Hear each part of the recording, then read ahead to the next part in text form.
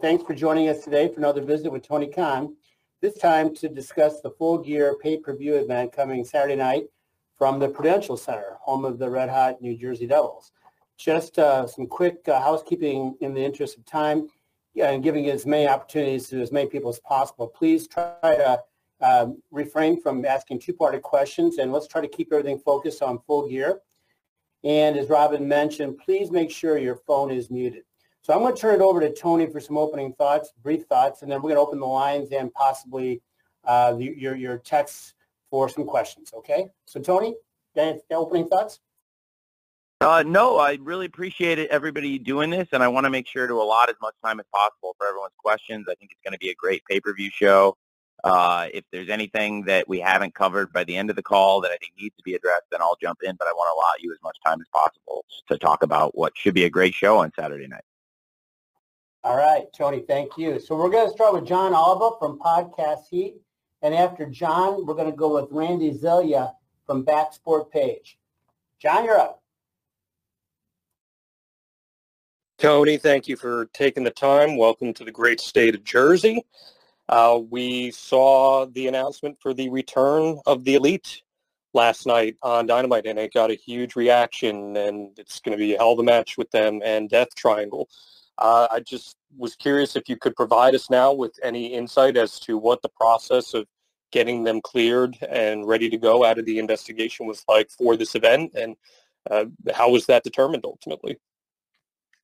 Well, I can't comment on the investigation at this time, but I would comment on their wrestling status, that the Trios Championship, they were the winners of the World Trios Championship Tournament at All Out, and the title was vacated in Buffalo, and we crowned the Death Triangle as champions, and they've gone on, I think, to be great champions.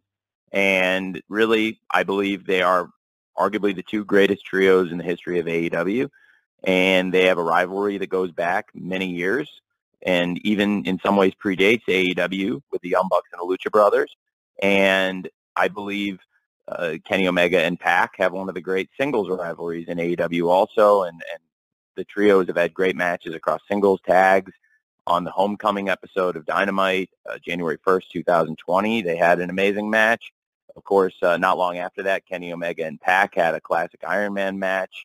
I believe it was February 26th of 2020 in Kansas City. And then, of course, the Young Bucks, their ladder match, All Out 2019, with the Lucha Brothers, and their cage match at All Out 2021 with the Lucha Brothers, I think are classic matches. And I can't wait to see the Trios match. So from a wrestling standpoint, I think it sets up to be very exciting, and I think people are really excited to see Kenny Omega and the Young Bucks back.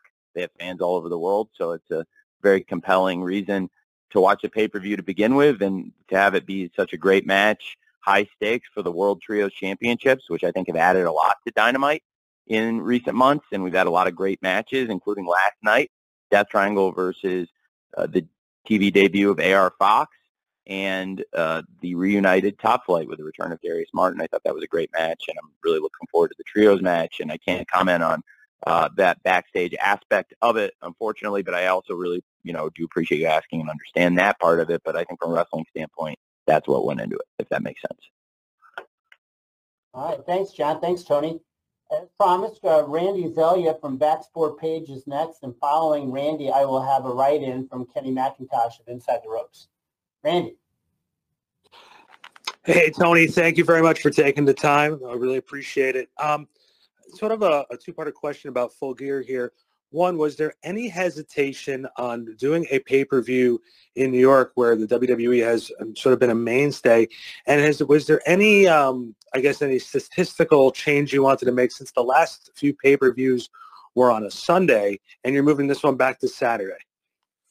Well, Full Gear has traditionally been on Saturday, and we've done that since the beginning, and I think it makes sense to avoid another business I work in closely, which is the National Football League, which is the powerhouse in Q4 on Sunday nights. So Full Gear's actually always been a Saturday night pay-per-view. That's part of the fun, and we do the other shows typically on a Sunday.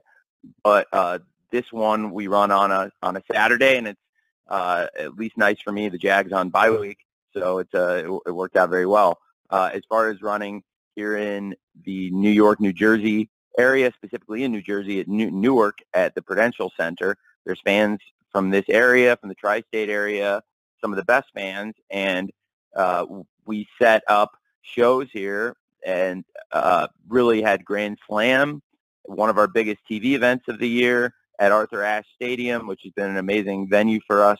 And then, of course, AEW Full Gear, this show Saturday night, which is such a stacked event. They've both been huge financial successes from a live event standpoint and a commercial standpoint. I expect Full Gear will be a big success on Saturday night. And, of course, we hit over $1 million in live ticket sales for the TV event, Grand Slam at Arthur Ashe Stadium, and we're closing in on over $1 million in sales here. And, frankly, there were major cost savings that people, might not think about in routing everything mostly in the Northeast. And that's why there's been so many shows in the Northeast recently, because we saved millions of dollars between Grand Slam and Full Gear, which were both big financial successes, $1 million tentpole shows. And we saved millions of dollars in between those shows by routing everything in between. And so that's kind of a cost savings. And now moving west, I'm really excited to move the show west too. But New York, New Jersey makes perfect sense to do pay-per-views, and it's good timing for us to have one of our biggest pay-per-view shows and looking like another $1 million live gate, which makes it 4 straight AEW pay-per-views with over $1 million in live ticket sales that I think we're going to hit this weekend, probably the way it's going. Very close. And then, now good timing for us to move west after, what was in many ways an economical tour here. He's running a lot of great shows in the Northeast in these recent months and with the big financial successes of Grand Slam and Full Gear, which I think now shows that we can run some of the biggest events in this market, especially because, to your point, being competitive in the market, the biggest live wrestling event anybody's done in terms of attendance in New York is AEW Grand Slam. All right. Appreciate it, Randy. As promised, I've got a write-in here from Kenny McIntosh, and then after Tony responds to Kenny, we'll go with Will Washington from Grapsity.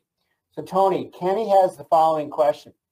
He's from Inside the Ropes. You've had to deal with a lot of injuries this year, meaning there's been a lot more tournaments in 2022 than you maybe potentially planned. Do you think going into 2023, you might see fewer tournaments so they don't lose their impact, or do they work creatively for you happening on a regular basis? I think they work well creatively at times, and there's been times where, because of injury, we've done tournaments out of necessity, so it's a mix of the two, but I also think they add a lot to the show. I'm really glad you asked about tournaments. One of the things I wanted to address is we have the AEW Eliminator tournament that's happening right now actually was impacted by injury, and it was a real injury. We were not able to clear Ricky Starks to wrestle last week, and he is somebody that is a great wrestler in the tournament, and certainly I did not just want to have Lance Archer move on and face Brian Cage by forfeit. So the Ricky Starks-Lance Archer match is an important match, and the winner of that goes on to face Brian Cage. We now know after last night Ethan Page is in the finals, so that tournament got impacted. So I was going to address that at some point in the call. That is really in the hands, to some extent, by the doctors, but also just out of everybody's hands, because truly we could not clear Ricky to wrestle last week, so it set that tournament schedule behind. So I think what is going to happen is, of course, on Rampage, we've announced that Ricky Starks versus Lance Archer, and the winner of Archer versus Starks will wrestle on the 0 Hour against Brian Cage. And then the winner of that match on the 0 Hour will then go on to Wednesday Night Dynamite in Chicago, which is doing very well, by the way. It's outselling our last trip to Wintrust Arena, and looking like a great event on Wednesday night, the evening before Thanksgiving, a great tradition that we started in Chicago. And it is going to be the finals there, with Ethan Page wrestling the winner of the match on the 0 Hour, Brian Cage versus the winner of Archer versus Starks on Friday night. Of course, everything got set behind, and rather than doing a forfeit, we really believe in Ricky Starks is a great wrestler, and he deserves every chance to wrestle Lance Archer rather than forfeiting, but it kind of set the schedule of things a little behind on that tournament in particular. I think we've had some great matches in tournaments, and frankly, there's innovative things in the tournament format that we've never even done or tried that I think could add a lot to the presentation, but I'm also not saying you need to do more tournaments necessarily, but there's different kinds of tournaments you could look at doing that would be exciting, and certainly one thing I am is open-minded to different ideas, and that's kind of my thoughts on it, but I think, tournaments can be good in wrestling. Thanks. Thanks, Tony. Thanks, Kenny, for that question. Will Washington, you are up next. Will is with Grapsody, and will be followed by John Orchiola from Screen Rant. Will? Guys, can you hear me? Hey, Will. Yep. All right. Hey, Tony. So one of the concepts introduced to AEW here in 2022 was the interim championship. We saw Cody Rhodes have a bout of COVID, and Sammy Guevara was crowned interim TNT champion. CM Punk went down with a foot injury, and Jon Moxley was crowned interim champion. But those were situations that were all resolved relatively quickly. On this card, we have Toni Storm defending the interim world title against Jamie Hayter, which has been in interim status since Thunder Rosa announced her injury in August. Thunder Rosa, though, has recently stated in multiple interviews that she doesn't anticipate being ready to go until 2023 at the earliest. So given that we've seen other titles, such as the Trios titles and World titles, stripped recently, was there any consideration going into Full Gear in crowning a lineal world champion, especially given how active Toni Storm has been as a defending champion? Yes, it's something we have considered, and, it's something to consider. And I'm, still weighing the pros and cons. Thunder Rosa is a great wrestler, and it's unfortunate she's injured, and it's kept her out a long time, but it's not an easy situation. And, I try to take everything on a case-by-case basis, and, trying to give Thunder Rosa every opportunity to come back and defend the championship. But if eventually you would have to crown a lineal champion, to your point, and it's a great point. Appreciate it, Will. Thanks, Will. John Orchiola from Screen Rant, you are next, and I will follow John with the writing question from Chris Mueller of Bleacher Report. John.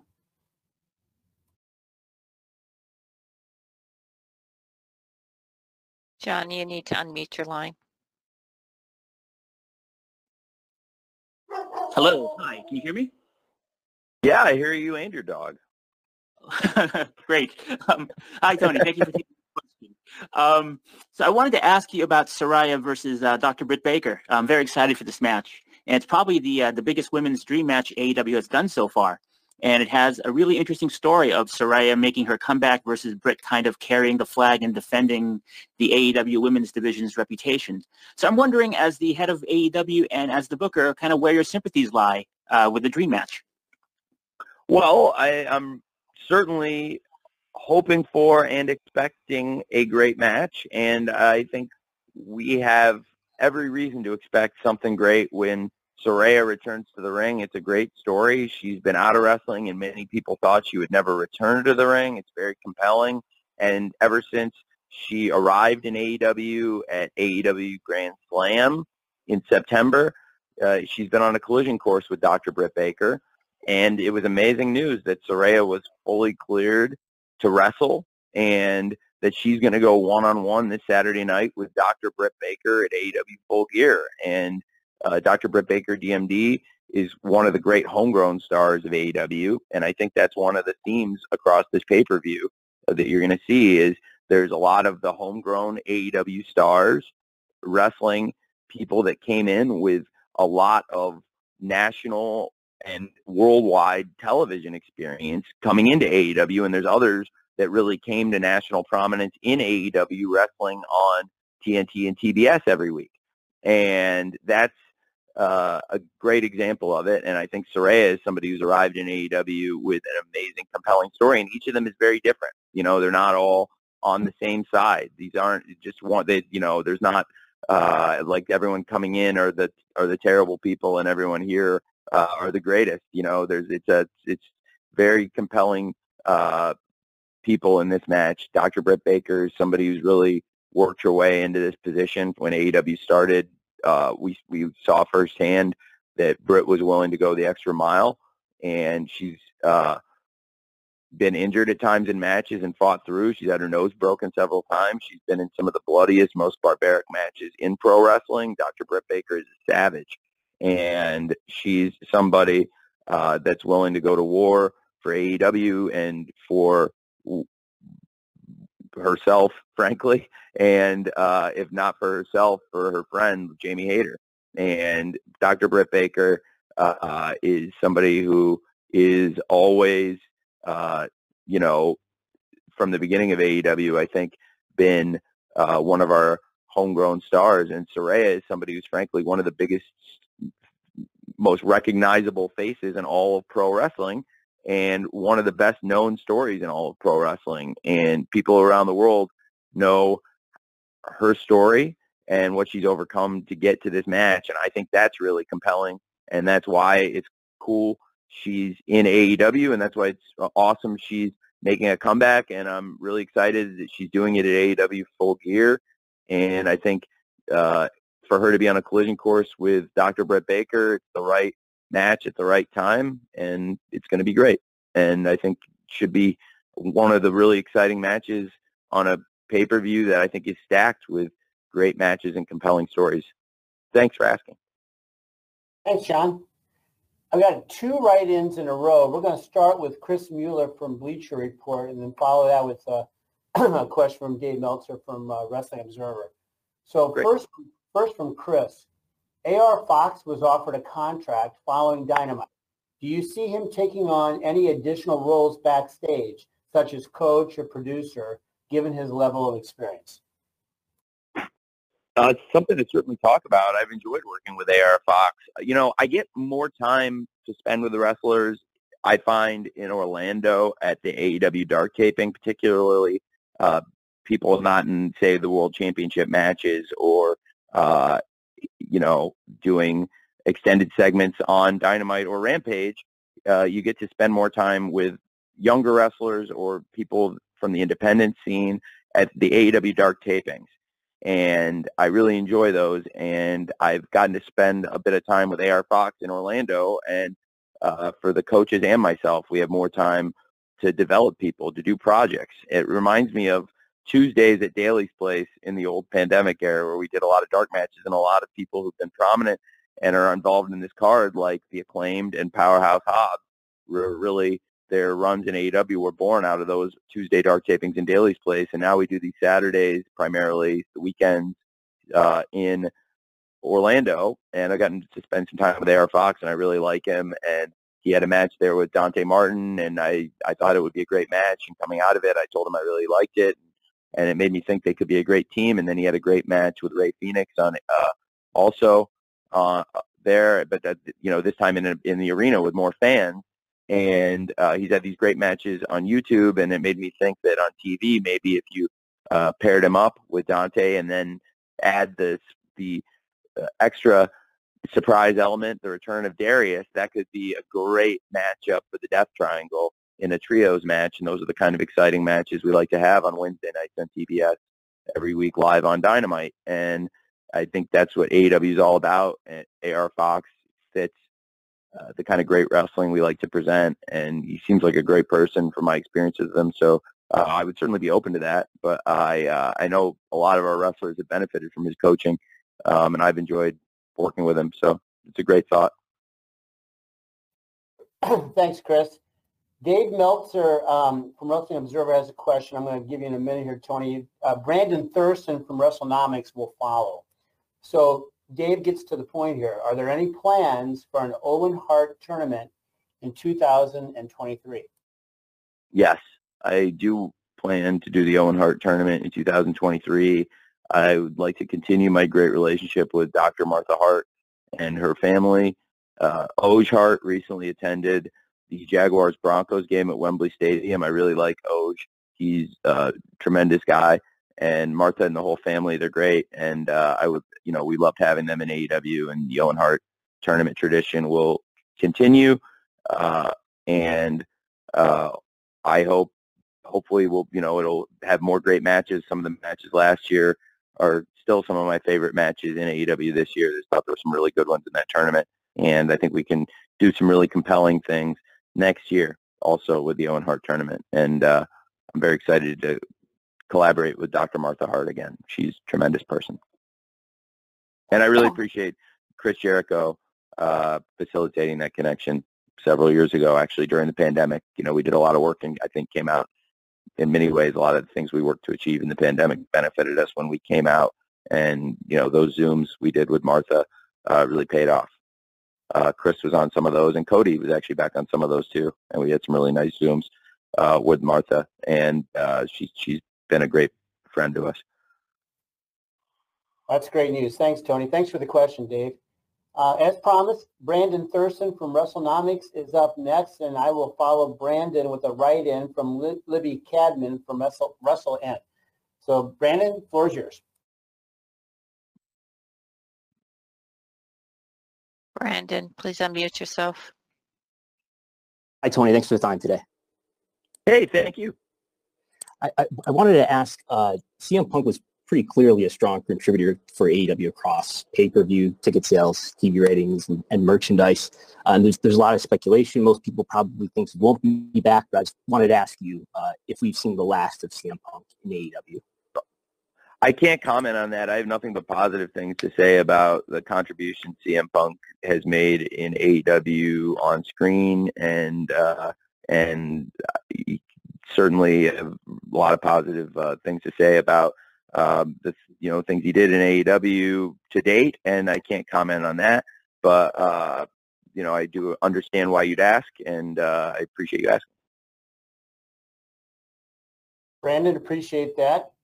Next up, I've got a write-in from Libby Cadman from WrestleN, and then I've got another write-in from Amy Nemedy from WrestleJoy. So here we go from Libby, Tony. Libby's question: Dynamite this week really seemed to take advantage of the in-ring promos, video packages, and almost highlight reels and mini packages to set audiences up for this Saturday, a highlight being the Acclaimed music video pre-match. How do you creatively approach these video packages compared to an in-ring promo, and what's the process in working out which is the most appropriate form to use? Well, a lot of times it's a great question. Thank you. I got so excited I almost jumped into it with that. Thank you, because that's a tremendous question about the production. And I try to keep stuff in and around the ring as much as possible. And it's funny because I credit a lot of it, the shows I really inspired in a lot of ways by the early Nitros, which I think were great. And the first few years, the show was more focused around the ring, and it was a different kind of show and a different kind of presentation. And then I felt like in the later 90s and into the 2000s, the show at times tried to do more backstage segments, but that's off the point of what I'm trying to say, but that it is kind of on the point at the same time, which is that I like to keep stuff around the ring as much as possible, whether it's the matches, the promos. It's important to do backstage segments, and in the flow of the show, there's just a lot of reasons why it makes sense, frankly, to do things backstage. In this show, in a go-home show, I think this was the week where you want to showcase a lot of video packages and a lot of informational stuff. And frankly, sometimes they don't do as good of a number, but that's not because they aren't as good of a product, because I think that's some of the best stuff are these packages and videos and things of that nature. Now, I'll be interested to see the number, but also, frankly, on a go-home show, because of the huge economic swing of a pay-per-view and the big value of the pay-per-view, this is the week for us, our partnership with Warner Brothers Discovery. It's like, everything is calculated, the choices we make. So this is a big push for the pay-per-view. So it'll be interesting to see how they do. But also, this show was very much about getting people interested in Full Gear, and I think almost everything, the vast majority of the things on the show, largely, were there to push people towards Full Gear and get people excited about it. And I think there was a lot of really exciting things on the show. There's 10 matches on the pay-per-view, and I think it'll be within the traditional window. I expect, I can say will end, or at a very reasonable time. And I think it won't be from the time we actually start wrestling on the 0 hour, because I think there'll be some of these exciting video recaps and packages to get people caught up to start the 0 hour, which is largely about getting people interested in Full Gear, but also for the live crowd. We won't start the wrestling right at the top of the 0 hour necessarily.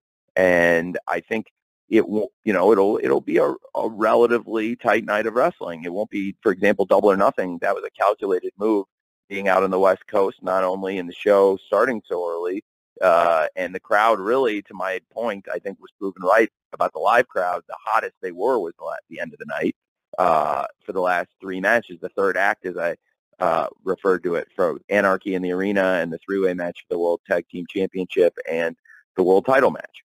And but that also for the TV crowd was a long show, and I probably wouldn't do it that way again, except that, to my point, we did get a lot of late buys because I was also competing with a potential Game 7, which did happen, and it was good to have stuff up our sleeve where a lot of the best stuff started after Game 7, and we got a lot of late buys. So a lot of stuff is driven to the pay-per-views, and that is my greater point here. That's why you do a lot of video recap stuff and some of those promos and videos and packages leading into a pay-per-view. And we also have, to that point, the countdown to Full Gear coming up after AEW Rampage, which is exclusively these great packages, extended interviews, and some of the best interviews and compelling storytelling in pro wrestling, I really believe, is done on those countdown shows. So I'm excited for the countdown also after Rampage, and we got kind of a preview of some of that for the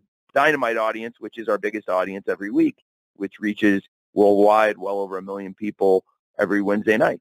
So that's what the thinking was for that. Thanks. Thanks, Livy, and thank you, Tony. I've got a write-in here from Amy Nemedy from WrestleJoy, and Amy will be followed by BJ Lisco from Web is Jericho. Here's Amy's question, Tony. Nyla Rose and Jade Cargill have built an epic feud and storyline around the TBS Championship with the stolen belt, replica belt going on tour with Jade, and Nyla's shenanigans. How did this story come about, and what are your expectations for Full Gear? Well, the story came about in a funny way. We have who actually, to be honest, I think planted the seed in Nyla's head to steal the championship belt. It was Tony Schiavone. Tony Schiavone mentioned something about it, and we had the meetings, and every once in a while, I thought it was a great idea that Nyla ended up running with, and she had a lot of fun with it, and it was a great way to showcase Nyla's personality. And so I thought that would be a really good way to go. And Nyla, the champ as I call her, I've been calling her champ for years, even though she hasn't been holding the title. Now she's stolen the title, and I still call her champ. But she took the title, took the ball, and effectively and ran with it, and it's been a lot of fun. And Jade Cargill is, to date, unbeaten, but I think Nyla Rose represents the toughest struggle she's going to have to date. But for Nyla, who's used to being the most powerful, toughest woman in the ring in most of her matches, now certainly finds herself with quite a rival in Jade, and it's been great. So it's been a great rivalry, and it's something I wanted to get on the show. And the first person who ever mentioned it was actually Tony Schiavone in a meeting, and I thought it was great. That's how it came to be. And that's a good example of somebody with a good idea, and that I'll do, and try to pick the best ideas and then try to work them into the shows as we can. And one of the great things about AEW Full Gear, there's 3 women's matches on the pay-per-view that all have compelling stories of their own, and they're all different. 2 championship matches, one that's a personal rivalry, and really much more than a personal rivalry, a very great story of the homegrown superstar, Dr. Britt Baker, former world champion, taking on Saraya, who's been a champion all over the world and is making such a inspiring comeback to pro wrestling. So 3 great women's matches on a great pay-per-view that has 10 great matches and should have something great for everyone. I think there's 10 great matches, and they're really all different for the most part, with great stories of their own, including Nyla Rose versus Jade Cargill for the TBS championship. And we'll find out who the real TBS champion is on Saturday night. Thanks for asking. Thank you, Tony. BJ Lisco from Webb is Jericho. And then we will follow BJ with the write-in from Dominic D'Angelo from Ad Free Shows. BJ, you're up. Hey, Tony. My question is in regards to FTR, who, have been having one of the best years of really any tag team in recent memory. But they don't have a match on Full Gear as of right now, and they didn't have one on Grand Slam either. And I was just wondering, is the reason they're not part of Saturday's show that they're being positioned perhaps for the last Ring of Honor pay-per-view, and also maybe as like flag bearers for the Ring of Honor brand once presumably a TV deal is in place? Thanks. I would love, first of all, to showcase FTR as much as possible. I have so many great wrestlers in this company, and it gives me a lot of thought about creating more content, not only under the AEW banner, certainly also possibly under the Ring of Honor banner, but just looking at the AEW roster. And, FTR, one of the greatest teams in the world, and obviously that makes them one of the best teams on the AEW roster by default. I think they're one of the greatest teams in the world, and we have a roster with some of the best teams, and they were in a great position, certainly in that number one contenders match right there. I think we have some other great tag teams. Certainly Swerve Strickland and Keith Lee have come in as free agents and reformed a team they had on the independents and have been a dominant tag team. They were also great world champions this year. They ended up coming out ahead in that match by hook or by crook. And now we see Swerve and really Keith, I think both have been two of the best free agent signings we've had ever. And this year in 2022, we've had some free agent people, including Keith Lee, Swerve Strickland, Tony Storm's another great example.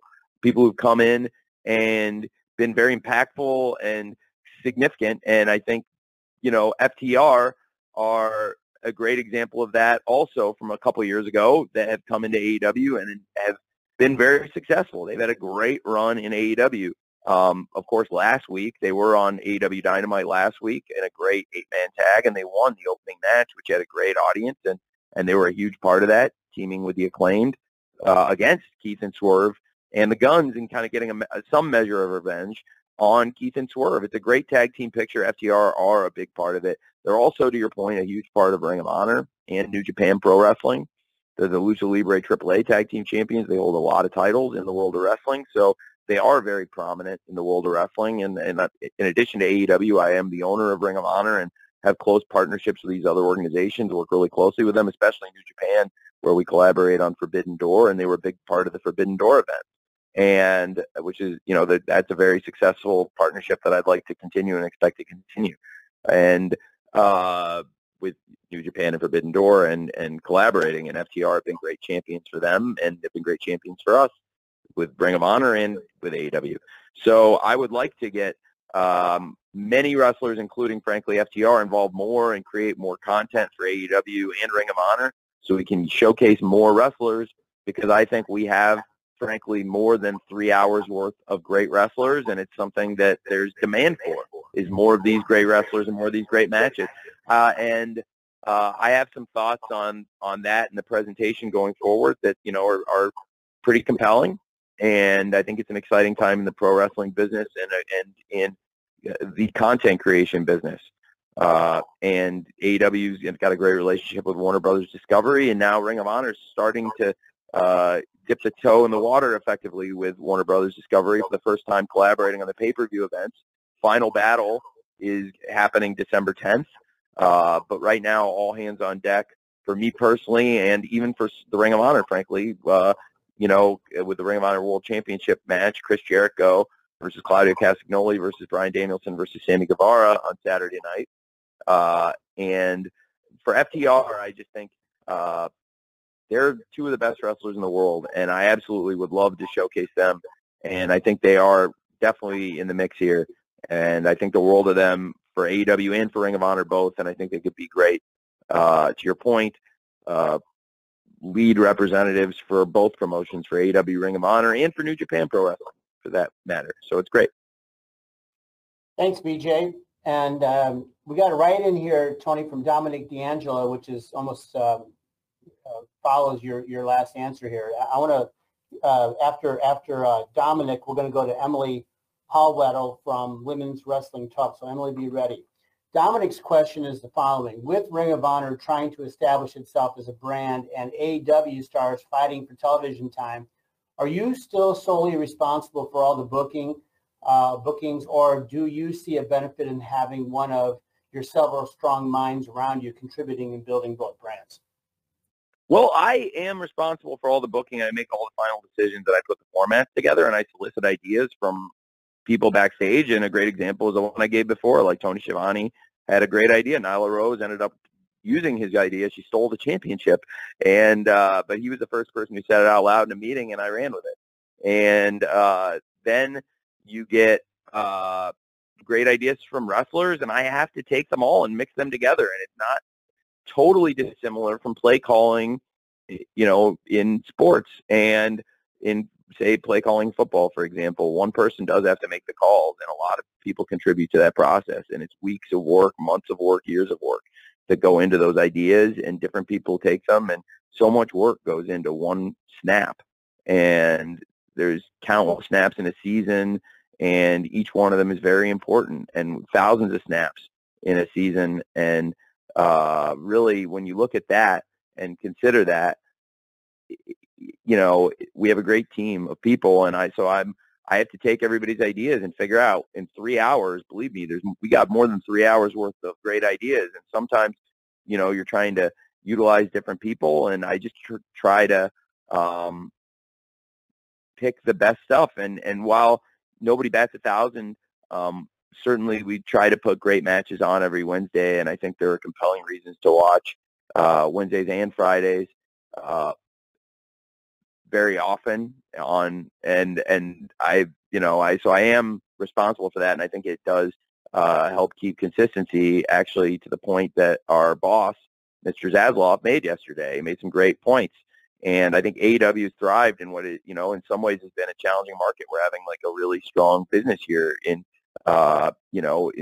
while the, traditional cable isn't saying like, hey, this is the all-time greatest year for cable, yet AEW is up year over year in our total viewership and in some significant demos like 18 to 34. And we're, year over year in the overall demo, pretty close and way ahead of the cord-cutting numbers by a factor of probably 4 to 5. And I would say that in pay-per-view, we've shown that this is a really strong year. Not only have we been able to maintain strong buy rates, but also added a 5th event that was our biggest debut event ever, live events. We've had new heights in terms of our big events. We've hit this $1 million gate now. I'm hoping for a 4th straight pay-per-view, and also for our first ever time for a TV event for AEW Grand Slam, and also came very close to that number for many events like the Forum and Blood and Guts and other big TV events this year. So it's been a great year in many ways. In what other, in some other ways, for other people are finding this very challenging. And Mr. Zasloff, made this point that he's come in and they've been impressed by the talent, which I believe includes AEW. And, that's why I think we're getting these great opportunities. And, made some other great points about, the future of entertainment. And I think there's viability in our streaming content. And, some of the points he made about, the strong performers. I think they focus on the winners, and I really believe in the strategy, and I think we can be a big part of it, and we want to be a big part of it, and that's why we try to keep great matches coming on Wednesdays and Fridays.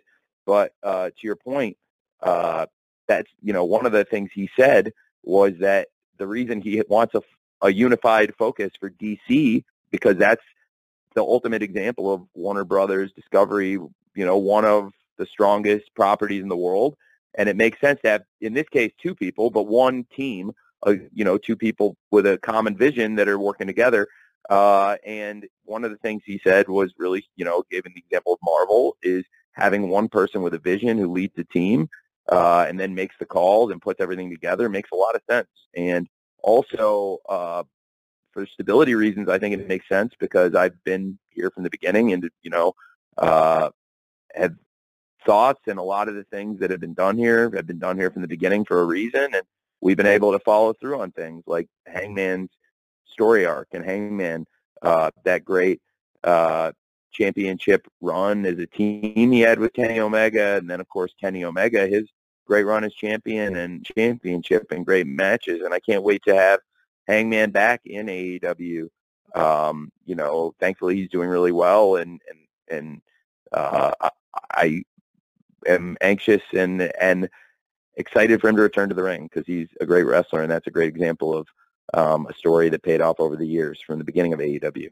And that's kind of the thought of it. But I also have to give a lot of credit to a lot of people on the team. I named a bunch of the producers, coaches, backstage people, but I also give a lot of credit to a lot of the wrestlers who come to me with great ideas. And frankly, I probably only end up using less than 50%, significantly, probably way less than 50% of the ideas I hear every week, because you can only do so much in the 3 hours of Dynamite and Rampage, and then with some things on Elevation and Dark too, and for Ring of Honor. So I try to pick the best I can, and that's how we do it. And I have a lot of my own ideas, and it's just mixing them together. And thankfully, I have a lot of really smart people to bounce it off of, and we're always looking to make that team stronger too. I think that's why we from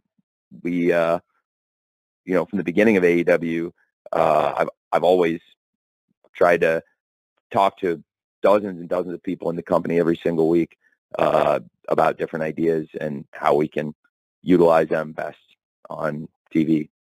Thanks for asking. Thanks, Dominic. So Emily Hallrettle from Women's Wrestling Talk is next, and I'm going to follow Emily with a write-in from Tony Miller of Toned In Entertainment. Emily? Thanks. Hi, can you guys hear me okay? Yes. Awesome. Thank you so much for the opportunity. I actually took off. I'm a college student. I was able to take off class to have this opportunity, so thank you so much for the opportunity. I was just wondering, we've been talking a lot right now about AEW sort of reaching new heights and expanding shows. So I guess I was just sort of wondering what your hopes are for the women's division continuing from Full Gear, prospective championship contenders, or just kind of like general future division, any other talents coming in like from Joshi or anything like that? Well, it's a great question. I think this is one of the most exciting pay-per-views we've ever presented for many reasons, and I think it's some of the most compelling matches in women's wrestling we've ever offered, whether it's the interim world championship match, Toni Storm versus Jamie Hayter, the TBS championship match, Nyla Rose versus Jade Cargill, or the inspiring comeback story, Saraya returning against all odds in AEW to take on Dr. Britt Baker, DMD, the former world champion. I think it's a lot of great stories that have been told on TV in recent months, and it's all coming to a head on Saturday night at Full Gear. And coming out of Full Gear, we'll see where we stand out of all three of these programs and where all six of these women stand. And then there's some great women waiting in the wings. I thought, for example, Anna Jay was tremendous last night against Toni Storm. Anna Jay has got a great record this year. If you saw the stats, she's really somebody we want out there wrestling a lot, and getting her an opportunity to wrestle on TV she was somebody certainly I'd actually considered for that match. But also the Bunny is a great wrestler who she was out sick, but she's been out for a while. The Bunny and Penelope Ford are a great team. They've both been out injured, and I'm really anxious to get them both in. I think you've seen firsthand with the women's division last year, I really tried to showcase Penelope and the Bunny and Anna Jay and Ty Conti, all four of them in singles matches and in tag team matches, and it all culminated in a great street fight on New Year's Eve. It was one of my favorite matches all year on TV in AEW. On AEW Rampage, it was great. New Year's Eve street fight in Jacksonville. And I think going forward, all those women in addition to the great women on the pay-per-view, Willow Nightingale is somebody that's signed with AEW recently. I'm very excited about. There's a number of Joshi that, of course, I mean, Hikaru Shida is a former world champion, and Rio is a former world champion. Whenever they're around AEW, they're in the mix to be contenders in championship opportunities, and certainly a lot of other great wrestlers too that we look to scout and showcase in the future. Thanks. That's a great question. Very much appreciated there, Emily. I've got a write-in question here from Tony Miller. From Tony Miller from Toned In Entertainment. And after Tony, we're going to go to another write-in from Joey Hayden at the Dallas Morning News. So the first one here, Tony, from Tony Miller, is I've watched every AEW pay-per-view or saw them live since the beginning. This Saturday, for the first time, I will be watching at Regal Cinemas.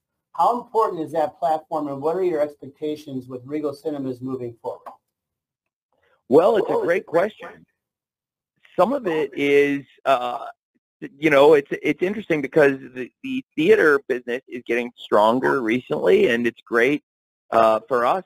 We've got some great partnerships with the different cinemas across the country, including Regal Cinemas, which is where I saw the Batman, and I would say that it's something we absolutely are looking to continue going forward. And, some of it is actually dependent on what's happening in the movie theaters. Like, for example, there's a lot of excitement around, Black Panther and Wakanda right now. And so, like, when a big theatrical event like that happens, or like something earlier this year, like the Batman, you got to look at those for now. That's in a lot of theaters this weekend. So that's why for some people, it may be the theaters are crowded and there's some theaters where we would play normally where it might not even be available, but then because there's so many screens for a big movie like that, for example, is one thing I've noticed this year. So it's interesting because it's a different kind of business, whereas on pay-per-view, the channel, there's always a channel or a Bleacher Report always for it. But screen availability is a really competitive thing in the movie business, but we've done really well with it this year. I mean, if you look at our box office receipts, we've got great box office receipts from it. So it's a really interesting business. I'm learning about it because it's not a revenue stream I had really considered much. The big revenue streams for us primarily going in that I was focused on that have all been great revenue streams for us are TV, pay-per-view, live events, merchandising, and now one we're about to also tap into, video games. But the movie theater business is great, and it's something we'd like to continue. Hey, because we had the tech problem go a little bit, by the way. I'd like to keep on and stay answering questions if I could, because I know it was a couple minutes because there were some tech issues on the line. So I'll stay on if I could, Jim. We will go into injury time, Tony. So thank you. We will. We're going to go now with a write-in from Joey Hayden from the Dallas Morning News, and following Joey, we're going to go with David Bixenspan from Babyface versus Heel. Here's Joey Hayden's question. Winter is coming. Is going to be returning to Dallas next month for the second year in a row. Does AEW's commitment to putting a higher level Dynamite episodes together in Garland at the Curtis Caldwell Center point to a potential pay-per-view coming to North Texas in the future? Well, potentially. That's actually a very exciting week for AEW and Ring of Honor both. There's really one of the biggest TV events of the year in AEW annually. One of the most significant events with the best history of great matches is Winter is Coming. It's a very important show for us. It's off to a great start on ticket sales in Dallas and really in the Metroplex, in Garland, Curtis Caldwell Center. Also that weekend, there's Ring of Honor Final Battle, which is something different, starting on a Saturday afternoon, a different kind of start time, December 10th, which will be really interesting pay-per-view, and certainly AEW Full Gear will have a big effect on that show. The championship match with world champion Chris Jericho defending against Claudio Castagnoli and Bryan Danielson, both former champions, and Sammy Guevara, the former three-time TNT champion and Chris's protege.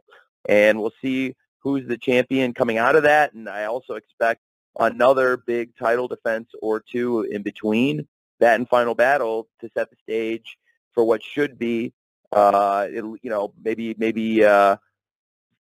one of the biggest Ring of Honor pay-per-views ever. But I also think going into the AEW TV event, that is probably one of the most significant shows we do. Coming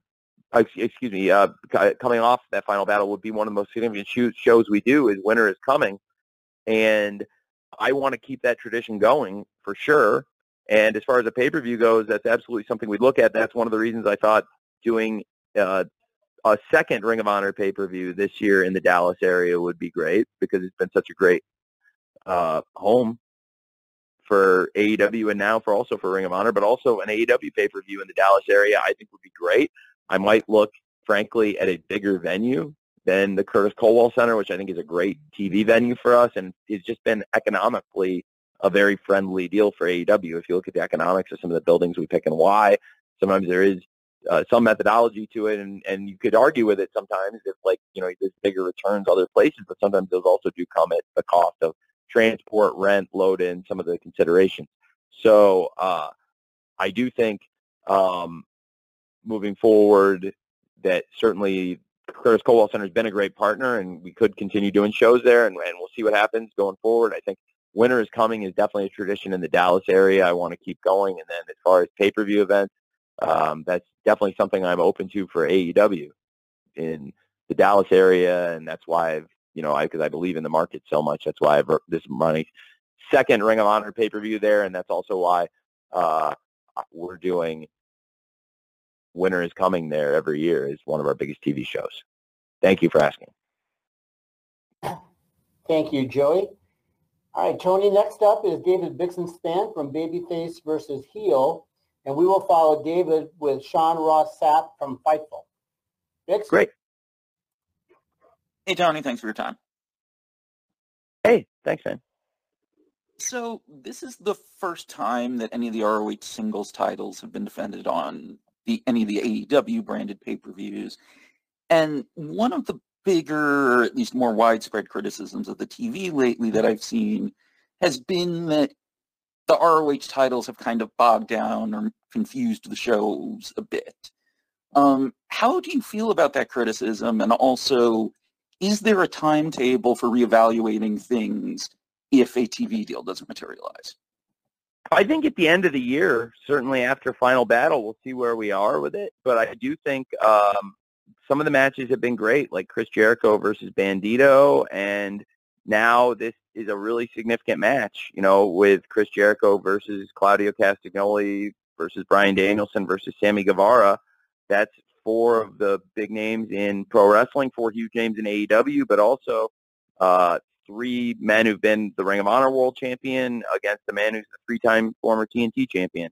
I think it's possible. I'm open to different things, but I've been very also open that I'm very interested in weekly Ring of Honor television, in addition to what we're doing now with Warner Brothers Discovery, which is a very lucrative partnership and worth pursuing, because so far this has been, on a per-event basis, the greatest year in Ring of Honor pay-per-view history, and I've only done 2 shows, and I'm going on the 3rd one. So there is a real revenue stream here, nobody can deny. Plus the ticket sales also, I think, on a per-event basis is probably also the best year Ring of Honor's ever had. So I would like to continue doing it, and I think there's clearly a business case for it in a way that it does not cannibalize AEW pay-per-view or live events. Now, as far as the TV show, there is only 3 hours to go around. That's why the people that we've showcased in these matches are the big talents. I got asked earlier on the call about FTR. Well, FTR have wrestled on pay-per-view a few times this year as the Ring of Honor Tag Team Champions.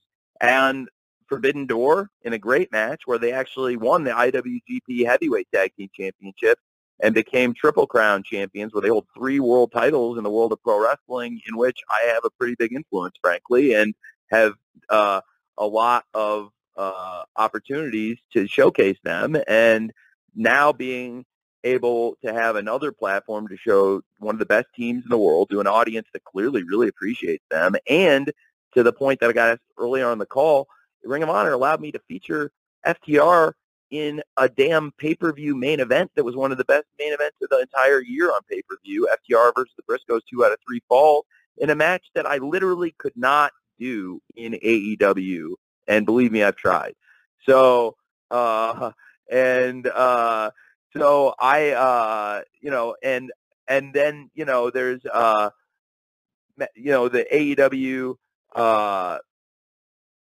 AEW 3 hours of TV a week. I've been asked about. Well, it's a great opportunity if we get Ring of Honor events like Death Before Dishonor, like Supercard of Honor, and like Final Battle. If we get these events built where they're self-sustainable, then yeah, I wouldn't use as much TV time on Dynamite or Rampage for them. But also when you have a champion like a Claudio Castagnoli, a Chris Jericho, Samoa Joe, FTR, those are people you want to showcase on the show, like, in my opinion. Mercedes Martinez also, when she's been healthy, she actually just got cleared yesterday, and she wanted to get back and do a Dark Elevation match to get warmed up ahead of Final Battle, because she hasn't wrestled in a bit off injury, and it was great for her to make a return, a hometown return, and excited for her to be back as champion ahead of Final Battle 2. Wheeler Yuta's a great wrestler that was a great champion, and now Daniel Garcia's a great wrestler, and they haven't really, the pure title has been more focused on Elevation and Dark, honestly.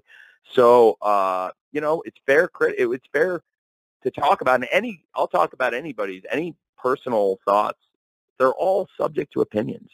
That's one thing that is common across wrestling, soccer, and football, that, like, they're all businesses. So at some point, like, your opinions do need to translate to box office and revenues at some point, and that's the bottom line. But on the other hand, like, they are just opinions, and you can't fault anybody for having them. It's more about the accumulation of those opinions and the sum of the decisions you make. And then one thing, I think. And in this case, I think FTR, Samoa Joe, Mercedes Martinez, and Claudio Castagnoli, and now Chris Jericho going into this pay-per-view, and whoever of those 4 men comes out, I think would be a great champion for Ring of Honor going into TV, and we'll see what happens going into Final Battle. But I do think for next year I would potentially reevaluate that, because, yeah, I do want to keep the focus on the AEW championships. That's what the idea is. There's a great tradition of Ring of Honor. I thought that video package was very effective, showing a lot of the great champions in the history of Ring of Honor, including people who are in AEW, like Bryan Danielson and Claudio Castagnoli, Samoa Joe, but also some faces that are not in AEW at the moment, and and it was great to see. And so it was like, for me, I also have been a big believer in the people that hold those championships, and I think they earn those spots, and that's why I try to showcase them. But in this case, I just think that's a great match, and the tag match I also thought was a great match last night with those 4 men that should bode well going into the 4-way match. But it's a good question, something I'll definitely reevaluate going into the new year.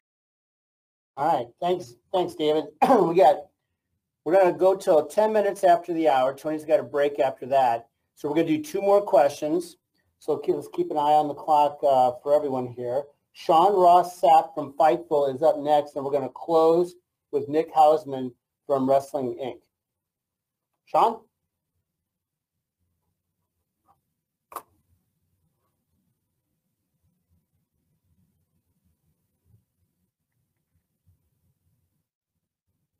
Sean you'd have to read Sean's question.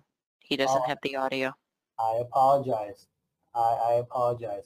That's all right. My fault.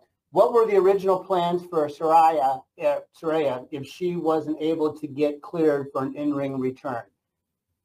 That's a great question. I think Saraya is one of the most recognizable faces in pro wrestling, and when she said she wanted to work together, I thought that would be an immediate win for AEW, and she told me she really believed she would get cleared. It had all been very positive, and it was all moving in that direction for her getting a full clearance, and to some extent, I took her at her word, and she's a great person. She's been great for us, and I expected she would get cleared, but if she didn't, then she had a number of ideas, and we had a number of conversations about all the different ways she's somebody who can be a great ambassador for AEW in addition to being a great wrestler for us this Saturday at AEW Full Gear on pay-per-view against Dr. Britt Baker, DMD. Fantastic. Okay, one more. And that's going to come from Nick Hausman from Wrestling Inc. to wrap it up. Nick, you good? Wait. Yes, can you hear me? Hi, Nick. Hi, Tony. Yeah. How you doing? Great. Thanks for asking. Was that it? Wonderful. Is that the question? Yep, I'm done. Bye. I'll see you later. No, I did. I wanted to ask one question about the scrums from last time because I've had to talk about them entirely too much. Sure. You know, I guess I kind of want to know, did you have any idea what Punk was going to say? And the question I get asked the most about it is, why didn't you do anything? Why didn't you try to stop him at any point? Well, you were sitting, I don't want to comment beyond this. You were sitting 5 feet away from me, and I did not know, I never know exactly. I mean, I know I did not know, but I will not comment beyond that except to say that I had Keith and Swerve coming up right after that and Tony Storm after that, and I had important stuff to talk to them about, including Keith and Swerve, to let them know that I thought it would be very interesting if they had a rematch with the Acclaimed at Arthur Ashe Stadium, given that the Acclaimed are the winningest tag team in AEW history, and what a great match that had been. And you saw Keith and Swerve's reactions, which I felt like I wanted the world to see. That was a real moment, how Keith and Swerve reacted. And, you know, we had, I thought that was a very significant match. And so, in part, I was thinking about Keith and Swerve and Tony in some ways, to be honest. And then, but that's all I would probably say. Thanks. Okay. Thanks, Nick. And with that, we are now officially at the end of our time. So per custom, we're going to be distributing an audio recording to all attendees here shortly. And so finally, thank you, Tony Khan, for taking some time here today. And to everybody on the line here, thanks for your patience, number one. Number two, thanks for being part of it. You know, bears repeating, Tony and the entire AEW family is very grateful for your interest and commitment to AEW and professional wrestling overall. So on behalf of everyone at AEW, we wish you a great Thursday and hope to see you in Newark on Friday for Rampage and Saturday for Full Gear. Best wishes, everyone. Thank you.